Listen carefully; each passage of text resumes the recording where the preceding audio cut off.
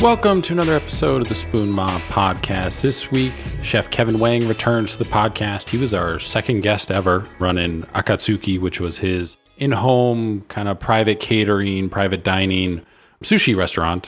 He'd kind of come to your home, cook sushi, would do events too as well. When he was on this podcast, he kind of teased a concept that he was working on. He couldn't get too into the weeds on some of the details, just kind of a general overview. When he was on, and a couple months later, that concept opened. It's called Sora.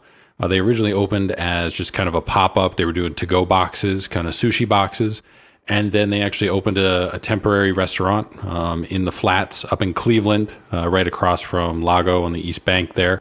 And that actually is going to become a permanent restaurant there too. So I had the chance to go up there, me and Ben, who was co-hosting the Parts Thou Know podcast with me for a while there when we were doing that throughout the pandemic. But we went up there, had some sushi, kind of bounced around the flats, which if you've never been up there, it's kind of a whole area they redid. It used to be a bunch of like bars and nightclubs, and they used to have some issues with crime and fights and all that stuff. And then a lot of that got cleared out, and then they kind of revamped and redid it all. And now it's brand new, pretty much a nice area. It's kind of weird because it's this whole area, and then there's kind of nothing, and then there's the Cleveland Brown Stadium, so like a little bit farther down, but it's all kind of in the same area. So if you've never been up there, check it out. You can follow Kevin on Instagram, still at his original account, at Akatsuki Sushi. You can also follow him at the restaurant account, at Eat at Sora. That's Eat, and then at AT Sora, Sora. Both of them on Instagram. Don't let the Instagram fool you. They do repost a lot of pictures of people taking in front of this flower wall that they have, which is kind of as soon as you walk in the entrance, it's kind of this big mural. It's kind of supposed to be a play on the cherry blossoms in Japan and everything. That is an aspect that is part of the theme and the decor, but it is not the whole thing. So if you kind of get this vibe where it's like all these people doing all these Instagram selfies and stuff like that, there is an element to it, but it's not the whole thing. The food is really good. The food is really delicious. The shishito peppers that we had there were amazing. We had really good sushi. Got some karaage chicken. There was like a Thai version of it. I don't remember off the top of my head, but that was really delicious too as well. So we posted on the Instagram. So our Instagram, you can check it out. You can follow us there too as well at Spoon Mob. Follow us on Twitter and Facebook too as well. Spoon Mob 1 on both those platforms. TikTok we're on. Mostly just does podcast announcements out of that, but that's at Spoon Mob if you want to follow us there. You can also check out the website, spoonmob.com. Make sure to subscribe, follow the podcast wherever you get your podcasts from. We're on all the platforms.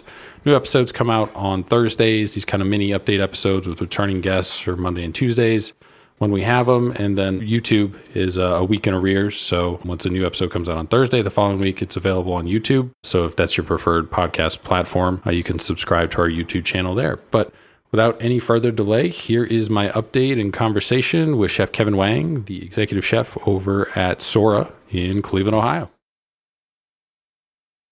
Welcome back. Last time you were on this podcast, you were working on a concept. You couldn't release the name at that point. I think it was about a month or two before you could. That is obviously Sora, which is a restaurant up in Cleveland that you opened with a couple partners. How did that opportunity originally come about for you? So originally I was working on a concept in Columbus with Fabio Salerno from Cleveland. We were going to open up a rooftop sushi Asian concept in the Shore North area.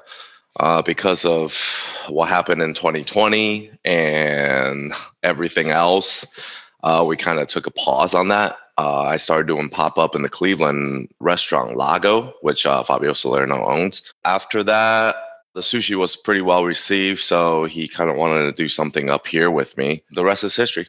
With Fabio, does he own any restaurants in Columbus currently or anything like that, or is he strictly kind of Cleveland? He's strictly Cleveland right now, but he also owns a Mexican concept called Banditos in South Carolina. So you guys originally started off with Sora as like a ghost kitchen, kind of doing sushi to-go boxes. Was that always the initial like launch plan, or was that just due to the pandemic still? It was due to the pandemic, and it was something that I always wanted to do after the pandemic because people couldn't really go into the restaurant, but I still want to give people quality sushi at home. So Fabio and I decided to do that. And then we met up with another partner of mine named Kumar Arora. He owns Elthi clothing brand up in Cleveland, and he also does a lot of marketing. So the three of us sat down and started talking together, and then we started have this box concept idea because Kumar was originally from Cleveland, but he was living in LA for 5 years, and he was really intrigued and addicted to the concept sugarfish. He kind of had the idea of, hey, let's do the sushi box. And I told him, I was like, hey, this is kind of what I had in mind too. The sushi boxes, that seemed like it was pretty well received. You guys sold out pretty frequently. With that, because I mean, you guys use kind of a branded packaging. I remember there was a part, I think it was kind of like last fall, where a lot of places couldn't even get like to go packaging and stuff like that. Did you guys run into any issues, or was it because you had like a specialty kind of print because it's a pink box and has the Sora name and it's certain dividers and everything in there? Were you guys able to kind of circumvent that whole issue with to go packaging? Yes, but even with the boxes itself, all the smaller components inside took a lot longer than usually would, such as the chopsticks, even the soy sauce ramekins became a problem for a little while because when we were ordering them, the price of metal started to go up and we were using the aluminum soy sauce dishes. So that even ran out of stock for a while. I had to order 10,000 of them, I want to say in September, and we just got it maybe 2 months ago. I was talking to somebody else and they had like coolers. I don't think it's necessarily a walk-in cooler, but kind of a standalone cooler. They have like it's on back order since like December. It's kind of crazy with the pandemic. Everything is kind of, I guess it's all on a ship in crates and nobody to unload really. So a lot of stuff is all on back orders right now. Aside from Goma by Dante, Matt Spinner at Baroni does it, but there's not a whole lot of sushi restaurants in Cleveland. It's not really thought of as like a sushi town. Was that kind of part of the idea, for Sora was like, there's clearly this market opportunity where there's just not a whole lot of sushi places, in the food scene in that city? There is a place called Ginkgo in Tremont. I worked there briefly in 2017 and I saw the business there, and it seems like, granted, Ginkgo was a omakase sushi bar, but obviously we still have the basic rolls and stuff like that, but it's just not as extensive as some American style sushi restaurants. How did you go about like deciding what to put in the boxes when you guys were doing them? Yeah, so it's tuna, salmon, yellowtail, and striped bass, and also one single roll, and also one order of crispy rice, and one order of edamame. When we decided the menu for the Sora box, it was really thinking about what appealed to the Clevelanders. We kind of want to create a menu that's for everybody, so for your beginners and for your expert in sushi. So that's why we decided to include all the nigiris for all the quote unquote real sushi eaters. Whereas, your edamame, crispy rice, and regular rolls is more for your introduction level of sushi eaters. But we ultimately still want to give people quality. We never use any frozen products. Everything is always fresh. Then eventually you guys opened a standalone restaurant, or maybe it's, still a pop-up restaurant and maybe it's a temporary space, but it's right across from Lago. It's in the East Bank, a whole bunch of stuff there. That whole area in the flats is relatively new, all been kind of renovated and built up in the last 5-10 years. With opening, that standalone concept, is that something that's going to be permanently there, or is it kind of you guys can be there for, a year or something, but then need to find a standalone space, or how are you guys navigating that? So when we first opened, it was a pop-up restaurant. Because the box was so well received, we decided to have a full-go restaurant for the Cleveland public. This is our 5th month, I believe. We started beginning of February. After we opened for about 3 to 4 months, we see that people in Cleveland was really enjoy our concept and really enjoy the food. So I believe that we are announcing the permanent stay at the end of this month. Congratulations on that. I had the opportunity to get up there once, and it's a cool space. With the aesthetic, it kind of is playing on, I think, Japanese cherry blossom season. Kind of, was that intentional? That was intentional. The space before us, it was called Bold. I think it was a Ken Store restaurant. But during 2020, I think a little bit before 2020, they decided to leave the space. So the owner of the building came to us and talked to us when we were doing the boxes. We kind of have the idea of taking over the space. And as far as design goes, that goes, I give full credit to Fabio and Kumar because, yeah, like I said, I just focus on the food and they focus on all the aesthetics and marketing and stuff like that. And Kumar really wanted to bring something different and something unique to Cleveland. The menu is pretty expansive too. Like it's a pretty large menu. Have you guys had any challenges with sourcing any fish or anything? Because I know that was something that you kind of ran into at the start of the pandemic when you were still doing your private catering company.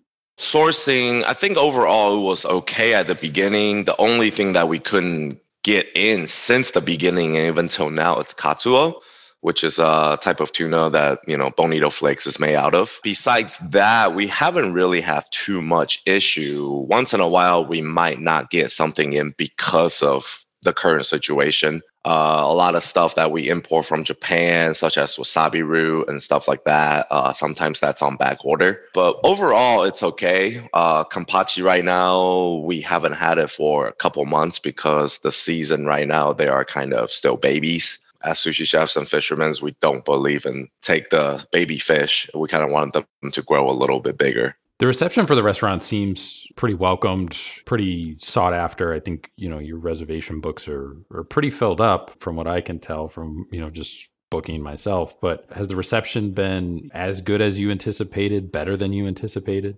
To be perfectly honest, it was better than I anticipated. We aren't really doing anything too crazy innovative. Ultimately, Fabio and I really focus on quality of products and having him as a financial backer and not really care about spending the money to bring in quality ingredients.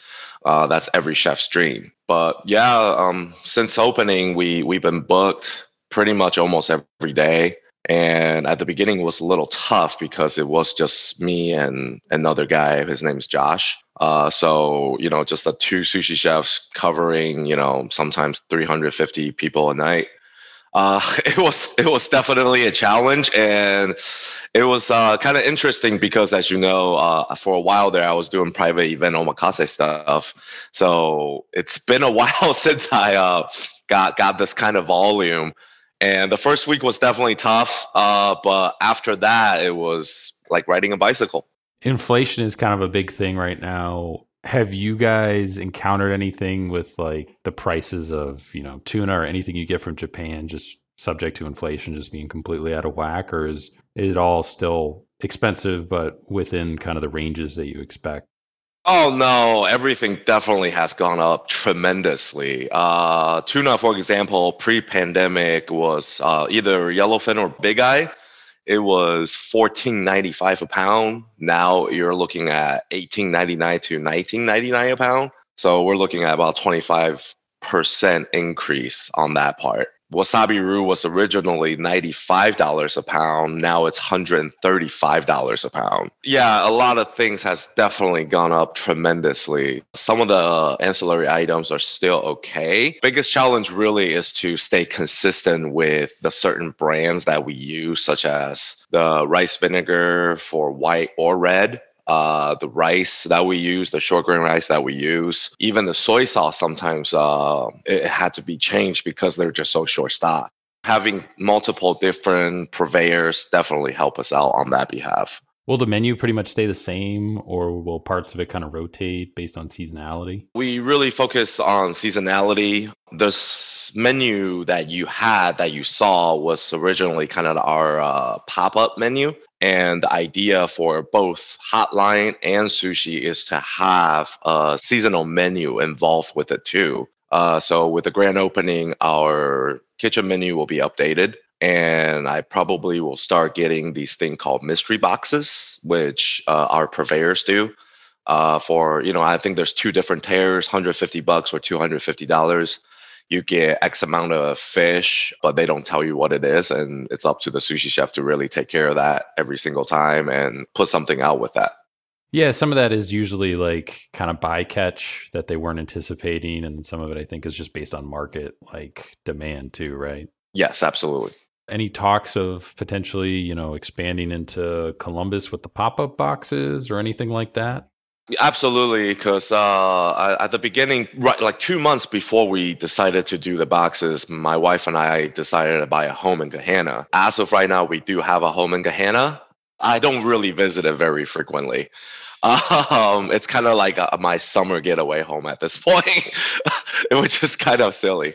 But originally it was the idea for me to set this up and kind of train everybody to a certain standard that we're looking for, and for us to go back to Columbus and launch something there. And I told Fabio and Kumar both that, Columbus market, I'm a little bit more familiar. And there are a lot of foodies in Columbus. And a lot of my old guests all follow me for, since 2016. So I kind of want to create this nice omakase bar for the Columbus public. And hopefully we can do that. Yeah, I hope so too. I mean, it's definitely not a whole lot of sushi places here in Columbus, and a lot of it is rolls and kind of fast casual stuff like that. But in terms of omakase or anything like that, we really don't have anything probably outside of like Akihana. Probably kind of like the only thing. So, but you guys are open every day? I think Monday through Thursday, 11 to 10, Friday 11 to 2 a.m., Saturday 4 to 2.